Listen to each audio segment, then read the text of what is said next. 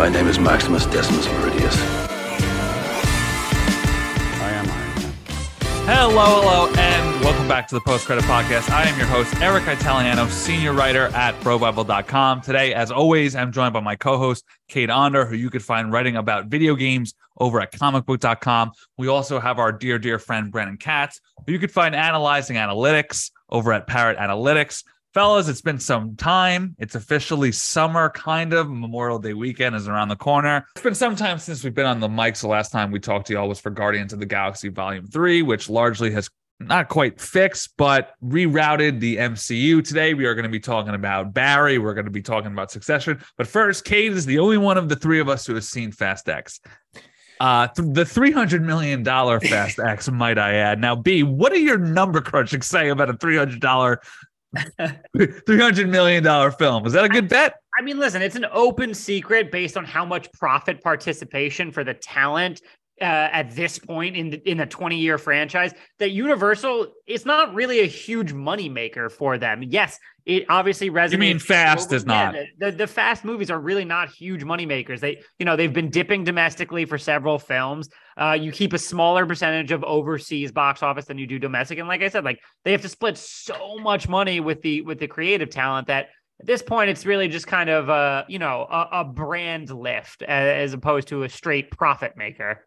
Cade? The movie itself, I will say, post Paul Walker's death is probably the best one they've made. I think there's a pretty clear drop off in quality since he passed away.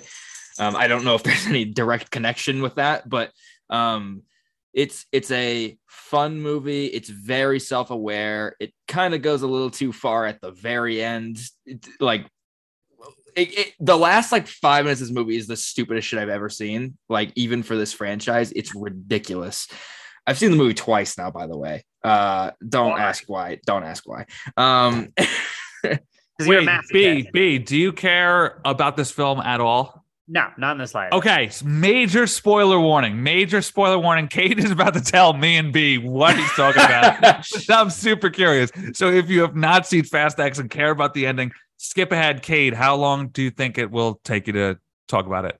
A minute and a half at most. Probably. All right, skip ahead 2 minutes from now. All right, spoiler warning for Fast X. Cade, go. Hey y'all, it's Eric with just a quick production note. Our conversation about Fast X lasted a little longer than we thought it would, so if you want to skip that and not hear any spoilers, skip ahead to around the 6-minute mark. Again, skip ahead to the 6-minute mark if you want to avoid spoilers for Fast X. So at the end of Fast X, the whole movie is Jason Momoa. He's very upset because Vin Diesel and The Rock killed his dad in Fast He's very Five. upset. Okay, very nice. upset. Nice. So he's like, I'm going to make Vin Diesel suffer the whole movie. He's doing the whole Ethan Hunt thing where he's like, you can't save everyone, but family is your weakness. They really lean into family is his weakness. The whole meme. I've seen people. So now you've compared this to the MI films. I've seen it compared to the Dark Knight and Avengers Infinity War in some ways. Structure. Yeah. So that's the whole premise. And at the end of the movie, the Jason Momoa captures Vin Diesel's son. Vin Diesel gets him back. John Cena, Vin Diesel's brother, dies trying to protect both of them, which is crazy in and of itself. And even though he's been a villain for 20 years within the Fast and Furious timeline. Yes, in the timeline.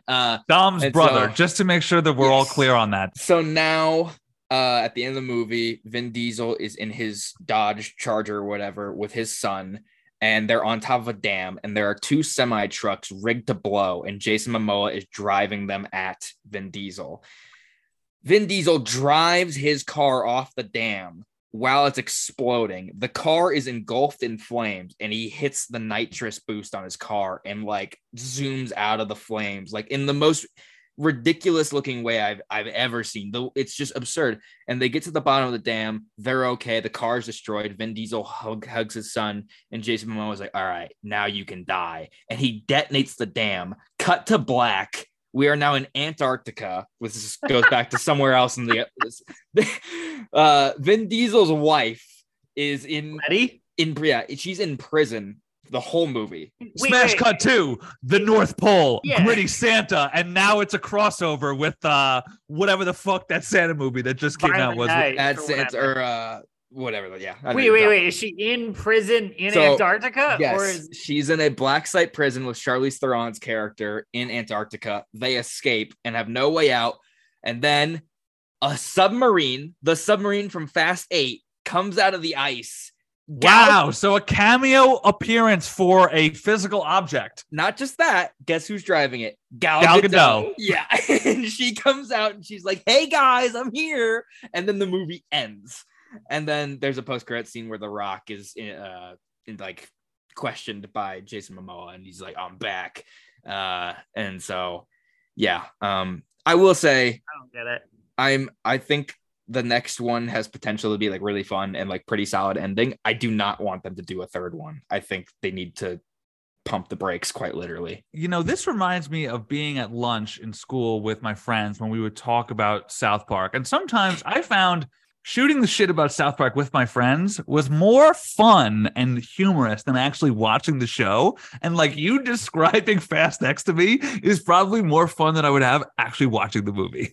Yeah, it's a very strange movie. There's one scene where the oh my god, Ludacris and Tyrese. What's his name? Tyrese and that group of characters in Han go to a shop in London, and Pete Davidson is working there as a like computer hacker guy. And there is no purpose for this scene in the movie at all. It feels like there's like a bunch of things. Tyrese and Ludacris start fighting for no reason. Han eats an edible muffin, like a laced muffin. He gets high, but it doesn't matter. 30 seconds later, he's high for like 10 seconds and it doesn't matter. And then Tyrese throws like pocket sand into the air for no reason. And you think that's going to come back later. Like he's going to, I think I've heard about this actually. He's going to like, like be in a tricky situation and throw the sand at somebody. Never comes back. It is the weirdest thing. That it's a very strange movie. So I gotta stop. We gotta stop with these movies. I know it's probably too hard for you to rank them off the dome, but would you consider it in the top half? I'd say like right under that half mark. Okay. Like, all right. if there's 10, so like 6, number 6. And then I just kind of want to talk about, and again, spoiler warning, kind of, but this has already been in the world. I want to talk about sort of the memedom and the jokes around Gal Gadot and The Rock coming back to this film. Yeah. Is that like, you got to think that them and their massive teams of agents and PR, like they must have known the way that this would play, right? Or if not, then they should all be fired. For their careers? I'm just saying, like, are they both at that stage where they have to weather the storm of being like, wow, the old Thanos, you couldn't live with your failures. Yeah. And where did that bring you? Back to me. Like how, like, are they both at that point where they had to eat that because they need the role?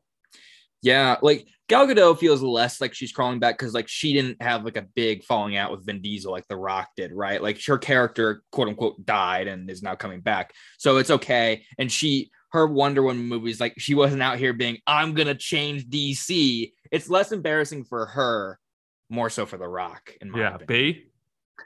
At the end of the day, they could still get a movie greenlit. It doesn't matter that movie would probably be crap or whatever. Like, yeah, but the last one that they made is thought of as one of the worst films of the last 5 years. I know, but at the end of the day, it's like they can get top billing salaries anywhere they want. They don't have to come back to the Fast and Furious. I understand like the boost that it gives them, but I just don't care. I just don't give a shit because this franchise is absurd, and I don't care. B, what's the last one that you've seen? I saw Fast 9. And I thought it was horrible. And I don't think I ever saw Fate of the Furious. I don't know. I think I've seen Furious 7 through the Wiz Khalifa music video. All right. Well, on that note, let's take a quick break. And when we come back, we are talking Barry and Succession. When you need mealtime inspiration, it's worth shopping Kroger, where you'll find over 30,000 mouthwatering choices that excite your inner foodie. And no matter what tasty choice you make, you'll enjoy our everyday low prices, plus extra ways to save, like digital coupons worth over $600 each week. You can also save up to $1 off per gallon at the pump with fuel points. More savings and more inspiring flavors make shopping Kroger worth it every time. Kroger, fresh for everyone. Fuel restrictions apply. All right, folks, season 4 of Barry. We are looking down the barrel of the series finale of the show. Bill Hader has authored the shit out of this. He directed all 8 episodes of the final season. We all watch it. I'm kind of curious in talking about what the show's become and what it was. And I know that this is sort of like Breaking Bad, right? So at the time, it was they would go around telling everyone that this show is about the study of change. And they had never taken a TV character and started him good and made him bad. That was 15 years ago. TV has changed a lot. So a character changing over the course of a show isn't all that strange. What I do think is strange is the tonal shift of this. Not strange, but stark. Yeah. Is the tonal shift of this show. We're now getting avant-garde horror scenes that, unless they do it in the series finale, are largely going unexplained, which is a bold choice. So I'm curious, are you enjoying Barry right now in the simplest sense of the term? It's one thing to appreciate and respect something. I know that we all feel that way about the show, but are you enjoying this new, almost milquetoast Ari Aster gonzo horror version of the show versus what it once was, which was a wrap your head aroundable, hey, hitman tries to get his life straight type show? Yeah, it's interesting. Like I think the show has always had a level of darkness in it. I mean, like, I think the first season ends with him killing. That's that why woman I'm talking more like specifically about its style and it's sheer tone. Sure. Yeah. Where it's not like a horror, right? Yeah. There are some really truly terrifying moments, like when the cop takes his sunglasses off and his eye is bleeding. That's like, oh my God, that's terrifying. And I've seen Bill Hader kind of talk about what all of that is, not necessarily that moment, but the moment in the episode before where Sally is in her house and there's a man following her around. He's like, that's a manifestation of her guilt and all this kind of stuff. And so if you do watch, like, all of that horror stuff is through Sally. There's never really any of that with Bill Hader's character, at least nothing to the level that it is with Sally. But I think it elevates it when it involves the physical world and tears up her house. Yes, it is. Like, that is, if they don't explain it, that's like supernatural-esque. Yes. And I think that's the reason why she left her home with John and was like, because that did not seem like it was in her head necessarily. She left her home because she didn't feel safe for a variety of reasons. And now she's in an equally unsafe situation. It's almost like, she was worried that someone was coming to hurt her or capture her, and now she has made that come true at the end of this most recent episode. So yeah, it's an interesting tone, and it is very different. I do find it still very funny show, like when they shoot the fucking rocket at the mansion and it just zooms right back. Hilarious Looney Tunes stuff. It still carves out room for jokes. Yeah. But in terms of the grander sense of the show, when you go into it now, it's like you take a deep breath, right? That was not the case season 1 and 2. Yeah. No. I mean, even just watching Bill Hader or Barry in that chair with the goggles on and just squirming around like really pathetically. And more so than being terrified, the tone of, like, the vocal tone of being confused almost makes it scarier, right? Yes. It makes sense that Bill Hader said that one of his 3 upcoming projects that he's debating taking on is a horror movie. Yeah. Because you can see he's got a lot of those tendencies. For me, season 4 is my least favorite of all of them. Less to do with the tonal shifts that you're talking about, more to do because I disagree with the massive time jump. I think it was jarring in a sense that disrupted the actual natural flow of story and character. Having said that, I still think there's still absolutely a lot. Because you think he should have paid for his sin sooner? What makes you feel that way? I liked the story at hand and thought it was ramping up finally to the kind of top level eruption of all these lies and schemes and plots. And for them to just essentially sidestep what they had been building toward for 3.5 seasons, it was a little frustrating to me. I'm not as invested with this kind of 8 years later. Everyone's kind of gone these different ways, are now rejoining and reuniting under dire circumstances. We just had that. And now we've just kind of elongated that into this next chapter, which I don't love, but still there's moments of brilliance like that with his ability to stage for both comedy and drama, with NoHo Hank after the missile, driving down the thing, calling Fuchs, screaming, jumping over the cliff. Like, that's brilliant. I want to make the counterpoint of what else is he supposed to do once Barry goes to jail, because that means he's either A, in jail, or B, on the run. Like, he kind of boxed himself in with that season 3 move, if you don't like the way that it's gone. Yeah, I mean, I understand it's hard to write yourself out of that, but I would have actually preferred a little bit more conflict from Sally and Barry when he shows up in her apartment. Sure. I think Sally, the actress whose name escapes me right now, has been just phenomenal. That actress, she has been one of the best performers on the show. But the character herself is one of the most despicable people on the series. I think she recently just joined the cast of season 3 of Industry. Interesting. Cool. Oh, nice. I don't watch, which I've not watched, but yeah. So I would have liked a little bit more, seeing her settle for this life and only now realize what a mistake it was, even though it was clear from the jump. I'm just like, okay, now we're just spinning our wheels on a terrible person that I want to see get punished. I will say I understand it's complicated because she leaves this life behind with Barry, goes home, and realizes my life's terrible. It's easy to find comfort in someone, even if you know they're bad for you. Like, just speaking grandly about relationships, you can have comfort with someone you know is bad for you. And for some people, it's just easier to go back to that than be in an uncomfortable situation, be alone with her parents that fucking hate her apparently and are just super shitty people. And, it is kind of a very toxic relationship. I don't know if I would even use the word abusive with Barry, because he does love her. He doesn't like hit her. Well, they do. Yeah, but they do have that one scene where he verbally abuses the shit out of her at her job. That's right. Yeah, absolutely. Yeah, he's not a self-aware person. He's lying. I mean, it's kind of like the, in a very abstract sense, what Kendall and Logan all try to tell themselves. I'm doing this for my kids. Barry could try to convince himself that he murders all these people to protect his family. The fact is, he does it because he's a fucking murderer. That's the fact of the matter. He's a sociopath. I want to say to B's point about the sense of spinning wheels.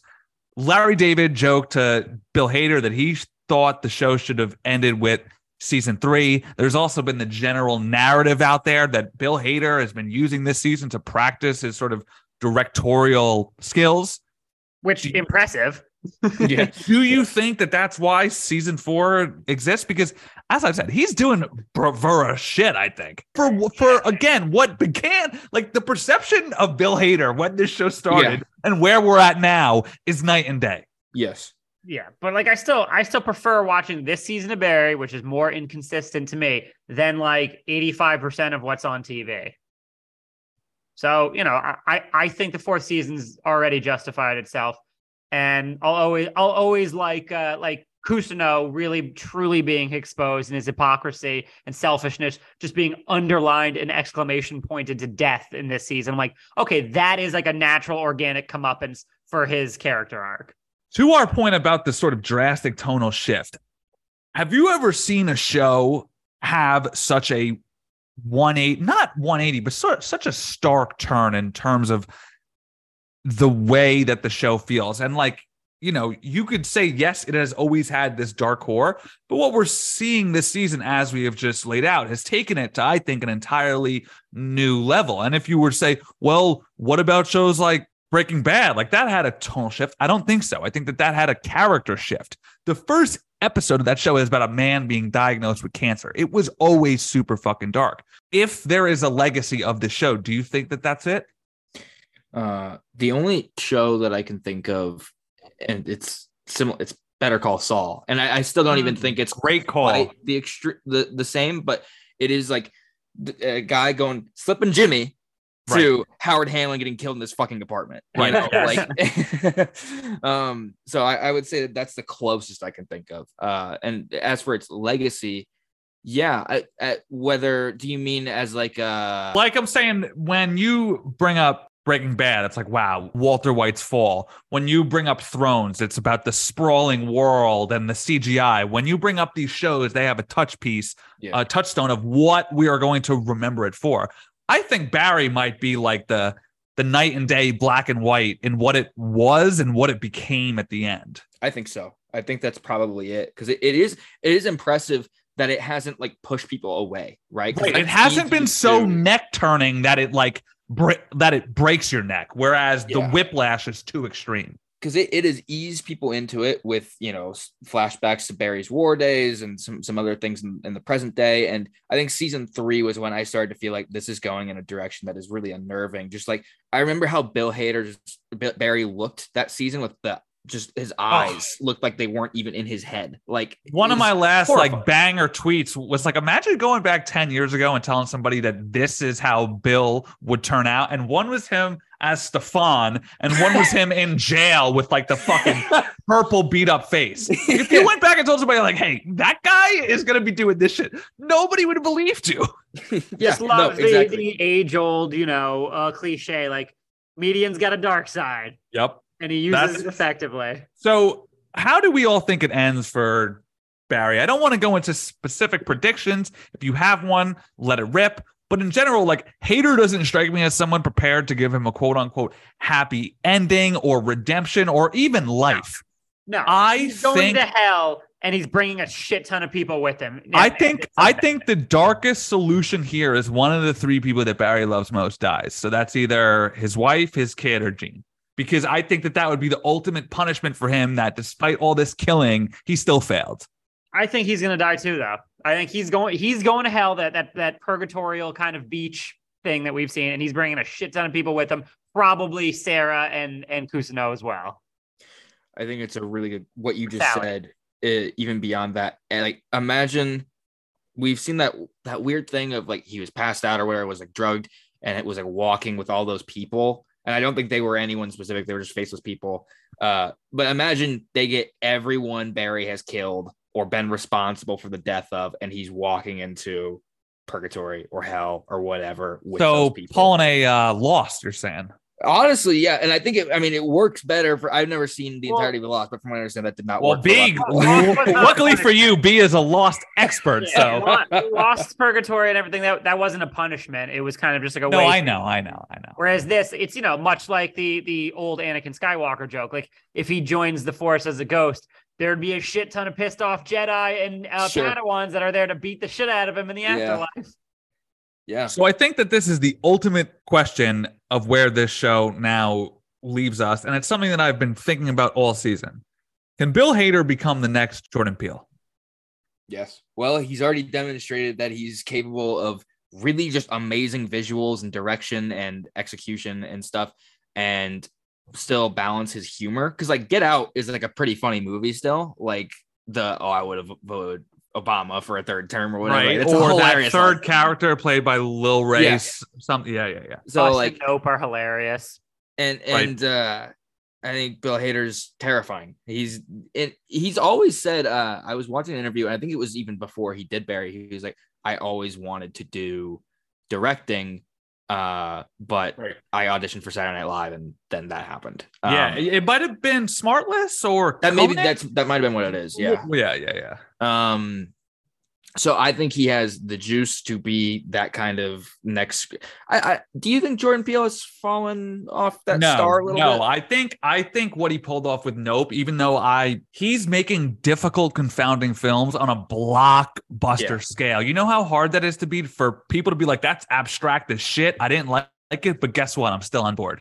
Sure. Yeah, absolutely. And I don't know if Bill Hader will do the abstract for his movies. Maybe he'll still He seems like he's got the fucking itch, man. I don't know. I mean, I had nothing one way or not. That's why I think more so, and that's why, because the two names I thought of were Peele, and then to a lesser extent, but related cousin, not so much brothers, but cousins, our boy Slick Ben Affleck.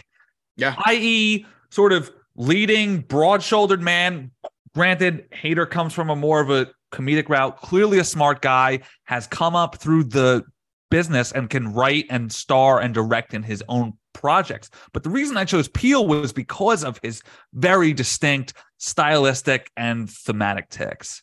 I don't know if anyone is Jordan Peele. Jordan Peele is Jordan Peele, but can Bill Hader be a successful, unique, interesting feature film director? Absolutely. He's absolutely shown that off more times than we can count throughout the history of Does he have a Get Out in him? I think he has special projects in him. Yeah. And I listen, Get Out's a very singular one. I don't know if his first feature directorial film is going to be nominated for Best Picture and win Best Original Screenplay, but I think he's clearly unbelievably creative. He's got a great blend of tone. and he's got a knack for set pieces. So I think we're all going to be in store for a very interesting, fun, rewarding career as audience members from what happens next with Bill Hader. Yeah, he's been around for a long time, but he's still relatively young at 44. So yeah, I cannot wait to see what he does next. All right, let's swing over to Succession.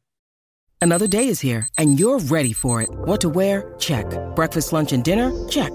Planning for what's next and how to save for it? That's where Bank of America can help. For your financial to-dos, Bank of America has experts ready to help get you closer to your goals. Get started at one of our local financial centers or 24/7 in our mobile banking app. Find a location near you at bankofamerica.com/talktous. What would you like the power to do? Mobile banking requires downloading the app and is only available for select devices. Message and data rates may apply. Bank of America NA, member FDIC.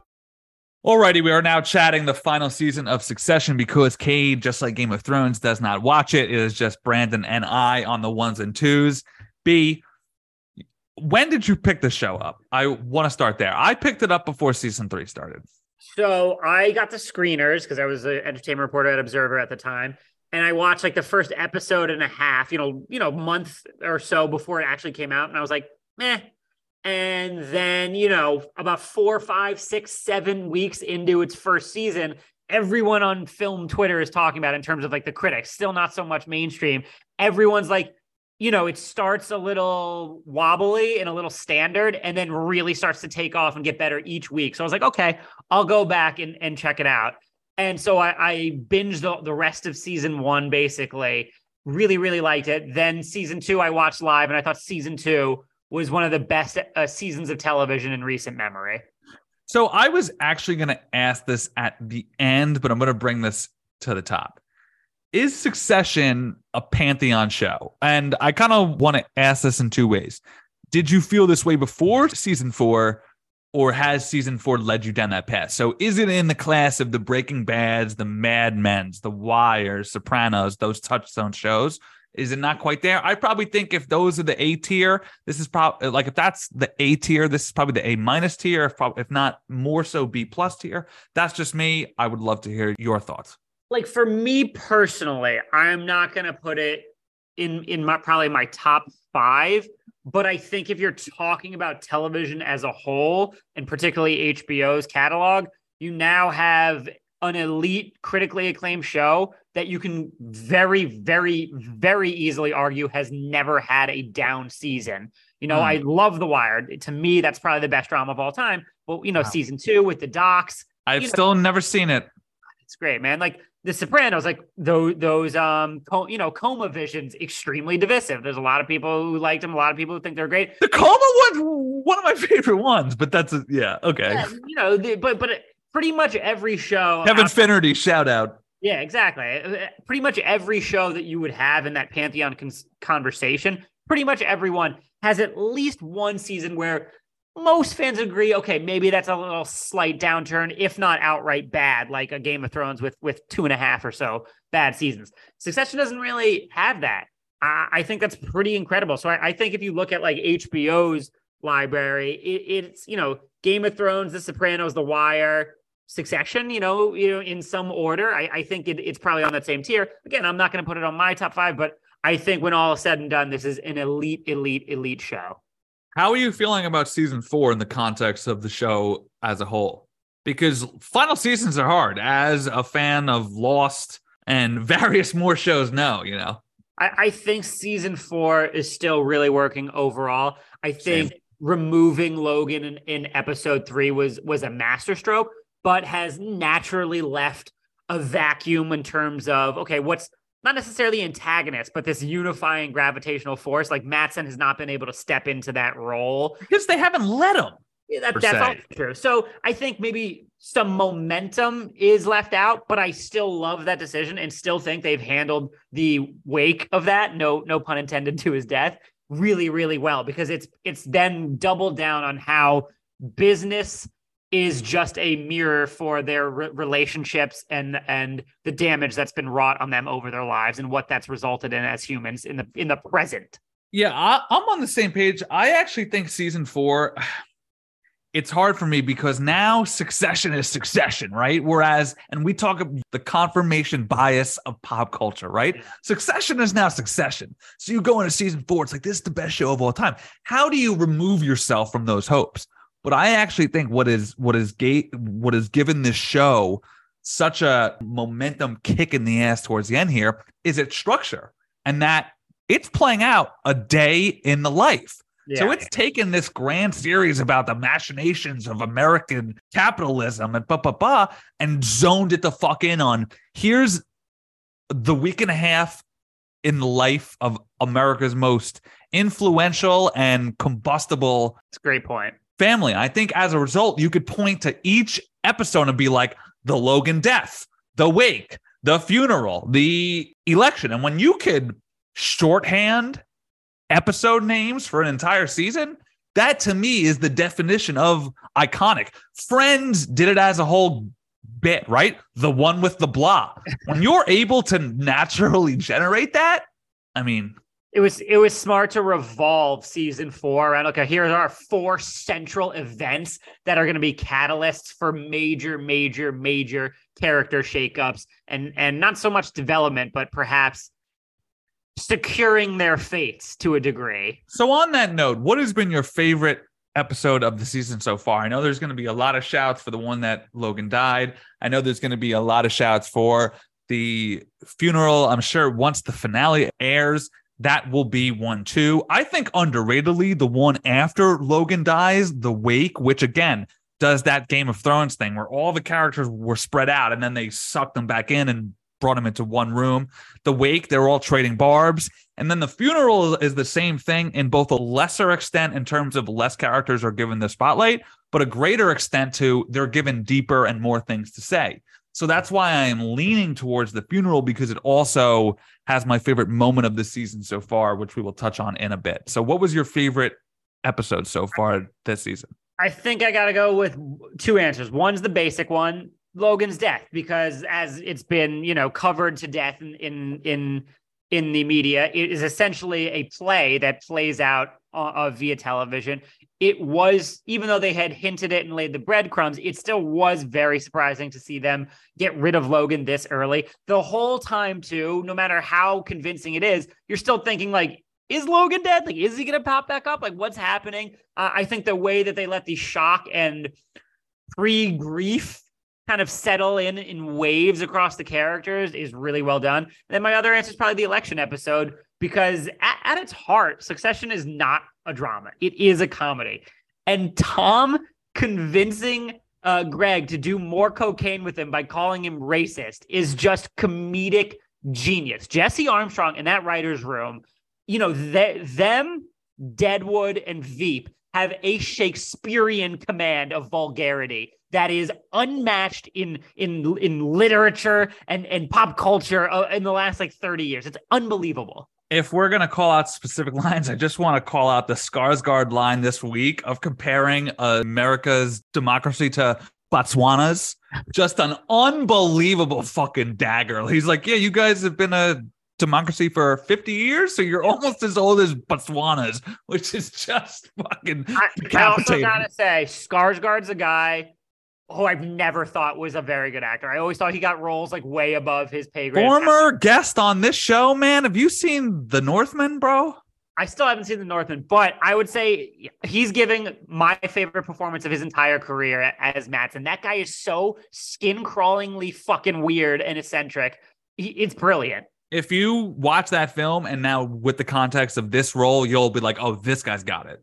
He absolutely has got it. Yeah, I got to go back to it. Something. I told him he turned into a fucking animal in that film. Like, I have lost my nerves for these things a long time ago, but how purely ferocious and intimidating he was, I was legit scared to talk to him.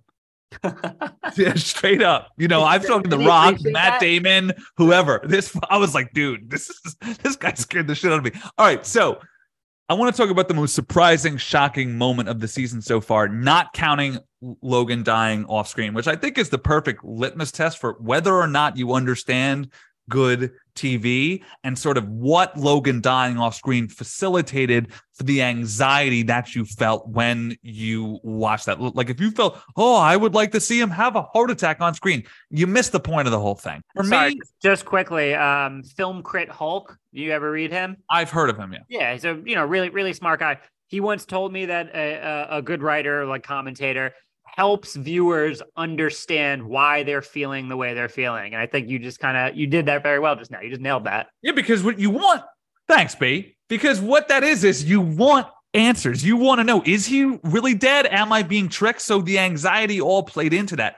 So I understand that that's probably the most quote unquote shocking, surprising. And then I also understand that what I'm about to say is probably the next most quote unquote normie response. But for me, it's them tipping the election to the extent that they did, because other than like characters dying and who's going to win, that's effectively the dramatic plotting crescendo of the series, right? Like that's what this all has been building to, right? The Roy family influencing American democracy as we know it. And I'm not sure I ever saw it coming in this form. I know that they had been teasing the fact that there is a election in the background via Connor's participation in it, but I really never saw virtually Roman and Kendall having the final say. I mean, Logan's death is obviously the easy one. I'm trying to think. I mean, it's not necessarily, I don't think that Succession does necessarily shock on purpose. I think it's always a natural, very organic conclusion. So also to that point, another one that I have is when Shiv tells Tom that she's pregnant and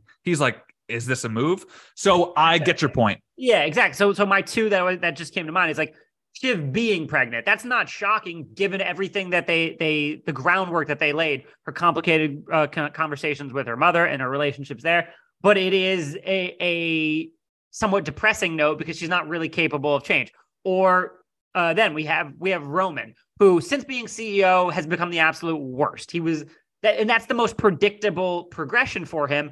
But also over the last season and a half, you saw moments where you thought, okay, Roman's slightly making progress towards being a modicum of a better person.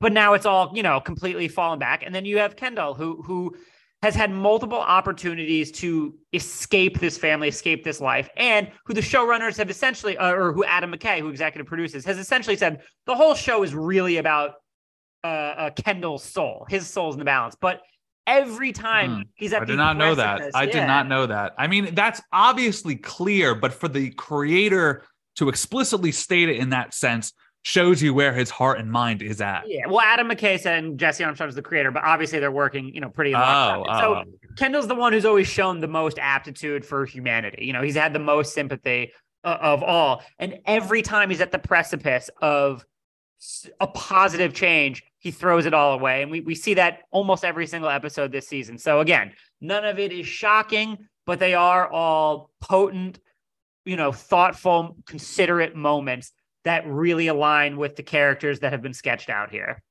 All right, so we're going from the most shocking moment of the season to your favorite. For me, it is Ewan's eulogy of his brother. I tweeted this before the season started. The one thing I needed was another Ewan, and I also tweeted Marcia face off with Logan because I felt that those were the only two characters that really never backed down to him and could really check him and could really rock his knees and make him sway. And while we didn't quite get a face off between the two, I think a fucking eulogy in which he delivers a beautiful sort of summation of Logan's past, also shits on him, and also literally physically fights off the family to give said speech counts as sort of a face-off. So, and the reason that this was so great to me is James Cromwell is a veteran of veterans, man. This guy's been around for 50 years and he has been fantastic every time he's popped up on screen. But for all 50 of those years, he's been like 75. Exactly. It's the same thing with Ed Harris, who's only in like his early 70s or something, and from Jersey, not from Texas. The most Texan guy you'd ever see. I mean, it's the same thing with Kevin Costner and Jeff Bridges, like from LA, but have become the go-to Southern. Well, but LA, if you drive a bit south, there's some desert land down there. But it's LA. Yeah. You Can't tell me this Montana guy rancher is, I know. The reason that speech is so powerful is because nothing changed, right? He had been doing that literally his entire life, speaking truth to Logan's insidious power. And he wasn't prepared to let Logan's death stop him from doing that. And it wasn't acidic and vengeful, but it was genuinely mournful and regretful of both his brother's literal passing, but also what his life was. So for me, and the series finale would have to do something grand to top that, because to me, I think that was the perfect sort of mixture of acting talent, what Succession succeeds at writing, but also it doesn't have the crutch of it being the main character, right? Of course, Kendall's speech was a showstopper. There's no doubt. But the fact that they could bring this guy out of the fucking boondocks and have him deliver this powerhouse speech, I mean, that is what the show is to me. It's a relief pitcher coming on in the eighth and striking out the side. It was great. I don't think this is my favorite moment necessarily, but one that I think encapsulates all the damage and deep-seated insecurities and all the consequences of being raised in transactional relationships. It's when all three siblings are together and Roman, as uncomfortable as I've ever seen a human being, just goes, should we do the huggy thing? And then does the most awkward, like triple, three people side hug I've ever seen in my life. And again, it's not like this big explosive moment, but it says everything about these characters. All right, with one episode to go, who do you find yourself quote unquote rooting for or against? Me, I am rooting for Kendall just because I'm a sucker for the quote unquote complicated man anti-hero. I always find that I root for them. I'm not going to stop now. B for me is Matsson because I just love Skarsgård as a performer. In terms of rooting against, Roman, because frankly, I've always hated the character. And I actually think that Culkin's performance, given the fucking praise it gets, is a bit overrated in the macro sense, because he's clearly using a lot of his regular personality in Roman. And then Mencken, because he seems like the Succession version of Mephisto. I'm definitely rooting for the American people within the Succession universe because they are getting screwed every which way. And I'm rooting against all of the siblings because they're horrible. And this show, I think, is purposefully designed an ensemble cast in which you hate everybody very intentionally. None of them are redeemable to me. I'm also rooting for some of that Roy family billionaire found, funds to make its way into Brandon Katz's bank account somehow. Trickle down? Predictions for the finale. You don't have to drill down too deep. I always thought that the most amusing take out there that Greg would somehow rise to be named CEO, but now I actually think it's coming into play because Matsson told Shiv that Mencken is down for an American CEO because things never work out for the Roy trio. And because Shiv's general haphazardness in the way she wheels and deals, you get the feeling that Lucas wants to cut her loose first chance he gets.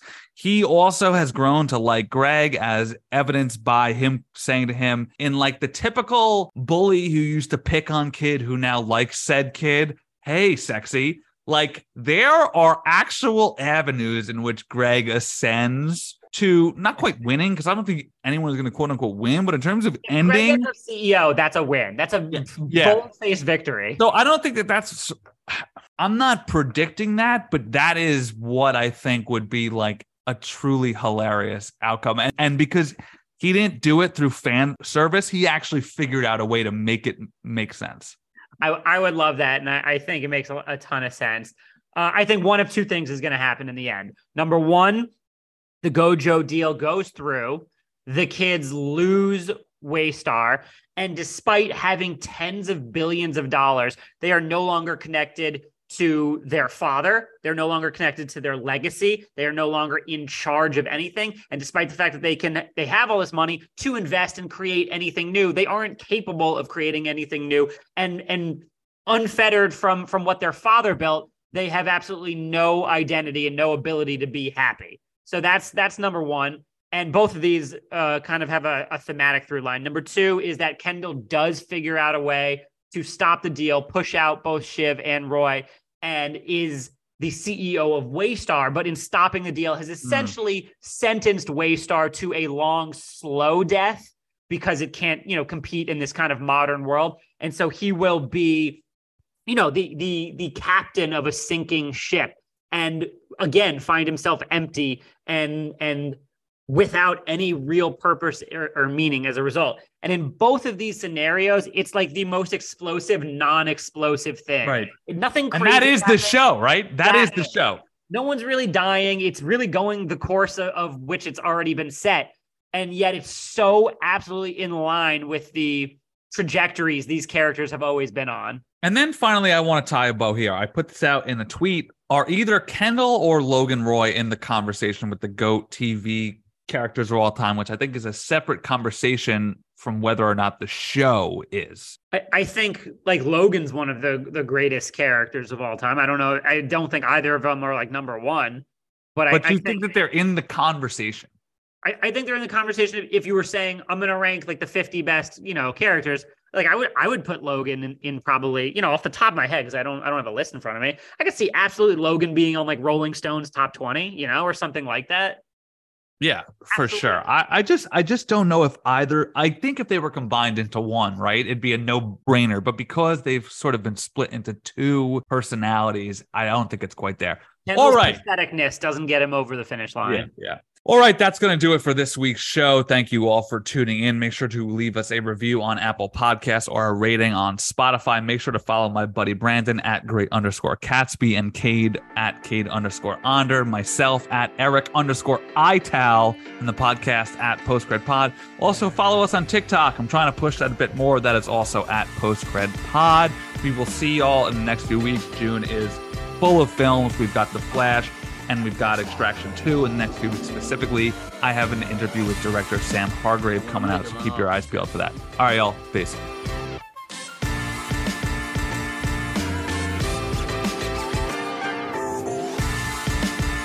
My name is Maximus Decimus Meridius.